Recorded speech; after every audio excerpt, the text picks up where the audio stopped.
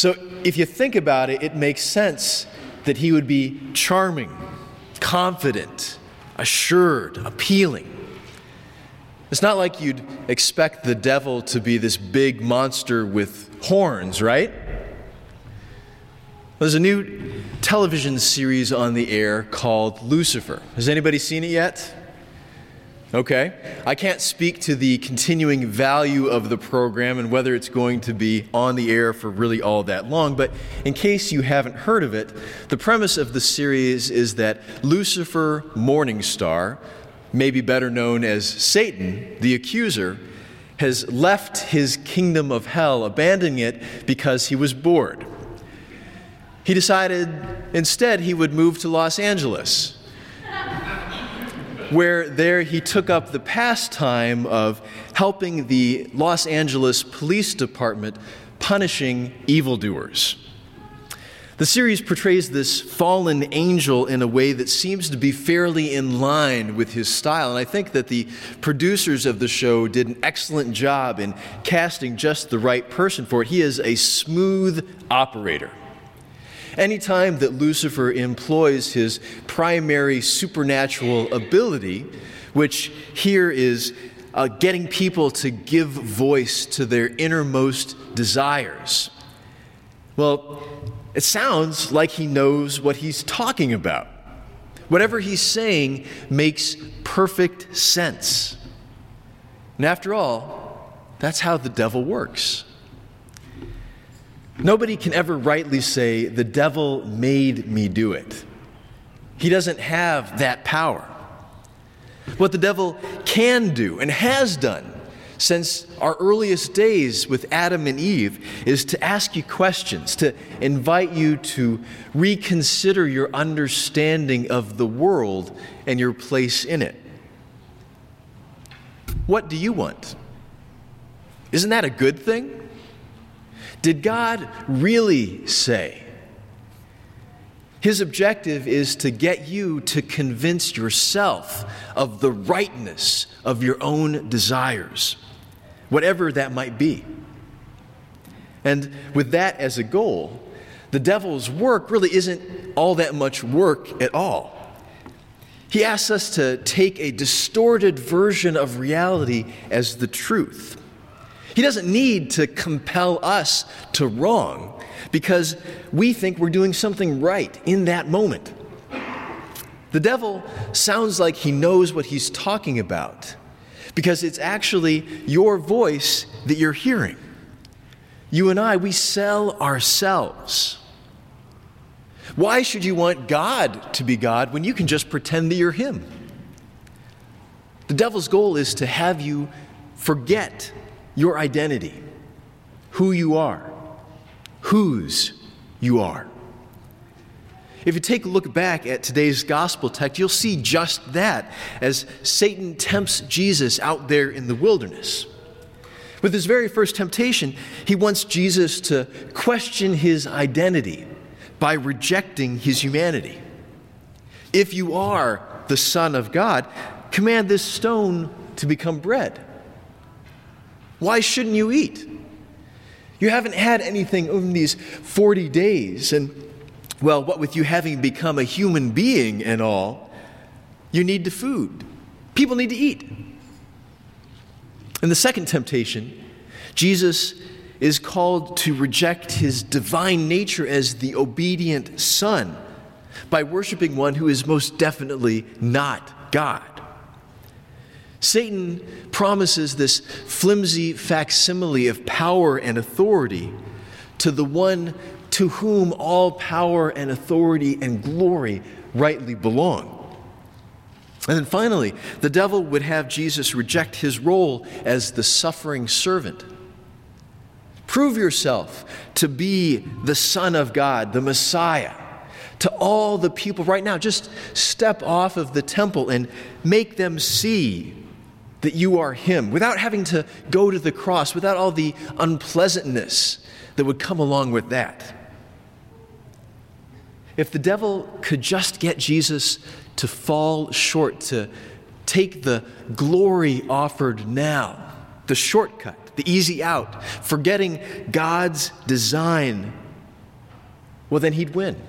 He'd win it all. And you and I would have no hope for a restored life with God.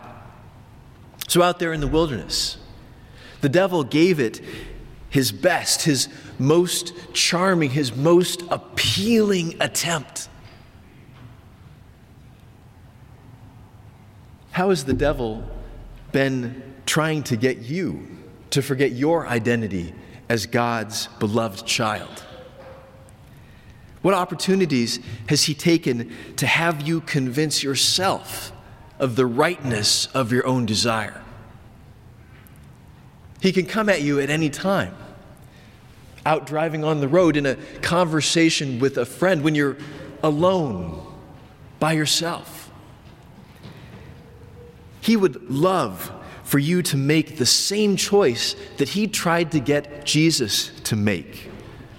To take the glory now, to take that easy out, forgetting God's design for your life, for your relationships. He'd love for you to believe that you are anything other than what you are, a person redeemed by Christ. In baptism, God connects you with your true identity. Baptized, you are now God's child who has been brought back from the slavery to selfishness. No matter what the world tries to tell you that you are, this is the truth that God has declared. You are ultimately a human being that God has set free from the kingdom of death and the devil. He has reconnected you with himself and made you a brother, a sister of his Son. Your identity is founded in the word that God spoke at your baptism, where he declared you to be his child. In that water, the Holy Spirit has connected you with the victory that Jesus won, the victory that he won in that battle against the devil in the wilderness, the victory that looked ahead to his ultimate victory on the cross. Out in the wilderness, Jesus showed the power of God's word at work.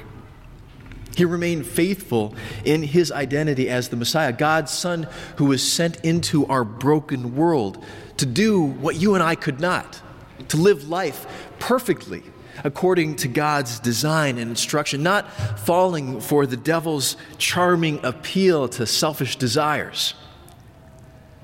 Jesus, who is the Word made flesh, brought the power of God's working word to bear against all of the devil's half-truths, all of his promises of instant glory. Rather than thinking of himself in the wilderness, Jesus thought of you. He thought of me. And he looked ahead to the cross. Because there, hanging for all the world to see, he took on your identity and my identity, and he carried them into death. Those identities that we had as enemies of God because of our sin. And he did that so that we would not have to. And on Easter morning, Jesus showed the power of God's working word again as he left the tomb behind in that resurrection that awaits each and every one of you as God's children. Jesus, who is the embodiment of God's working word, will not leave you abandoned when the devil comes to test you with his charm and confident appeal. Now today on February the 14th, I'm guessing that you all might be celebrating something other than the first Sunday in Lent. As we mark St. Valentine's Day, we look back as the church to that Valentine for whom this day was named. He was a bishop in the early church in Italy in the 3rd century. He was arrested for his proclamation of Jesus as the Savior, along with his promotion of the blessing that God gives in Christian marriage. He refused to renounce Christ, and so he was sentenced to a 3-part execution of beating with clubs, stoning, and finally decapitation. I don't think Hallmark has a card for that. But he refused to renounce Christ, looking ahead to what was to come. And I suspect that the devil was right there at his side, calling him to question his identity as a Christian, especially knowing what waited if he did not turn from it. But Jesus did not abandon Valentine, and he will not abandon you. God's working word will see you through the trials of this broken world. Do not neglect it. Especially as you journey through these 40 days of Lent, take time, as we often pray, to read, mark, learn, and inwardly digest the Scriptures. Whether you live with others at your home or you have it all to yourself, take time with all those there to each week commit a passage of Scripture to memory. Whether it be a passage from the devotional you're reading through, one of the ones that we might have available out there in the narthex, one that maybe you have of your own. Maybe it's a Scripture passage that comes from the worship bulletin each week as we gather on the Sundays of this season. Don't do it just to memorize a bunch of words, but rather to let God's working word work in you. Because as it works, you will live out your identity as God's child. Live it out in love and service towards the people who are around you. God's active word will stand against the devil's temptations to selfishness and sin. God's working word brings life and a restored relationship with God. After today's service, take your bulletin and read through some of those passages we had earlier in the service. Psalm 91, Romans 10. Here again, the power of God's word to deliver his people. Remember the identity that God has given to you as his child in the waters of holy baptism. Because God has given and continues to give everything that you need to journey through the 40 days of Lent and all the days beyond. We hear in James chapter 4, resist the devil, and he will flee from you, no matter how charming he is. Amen.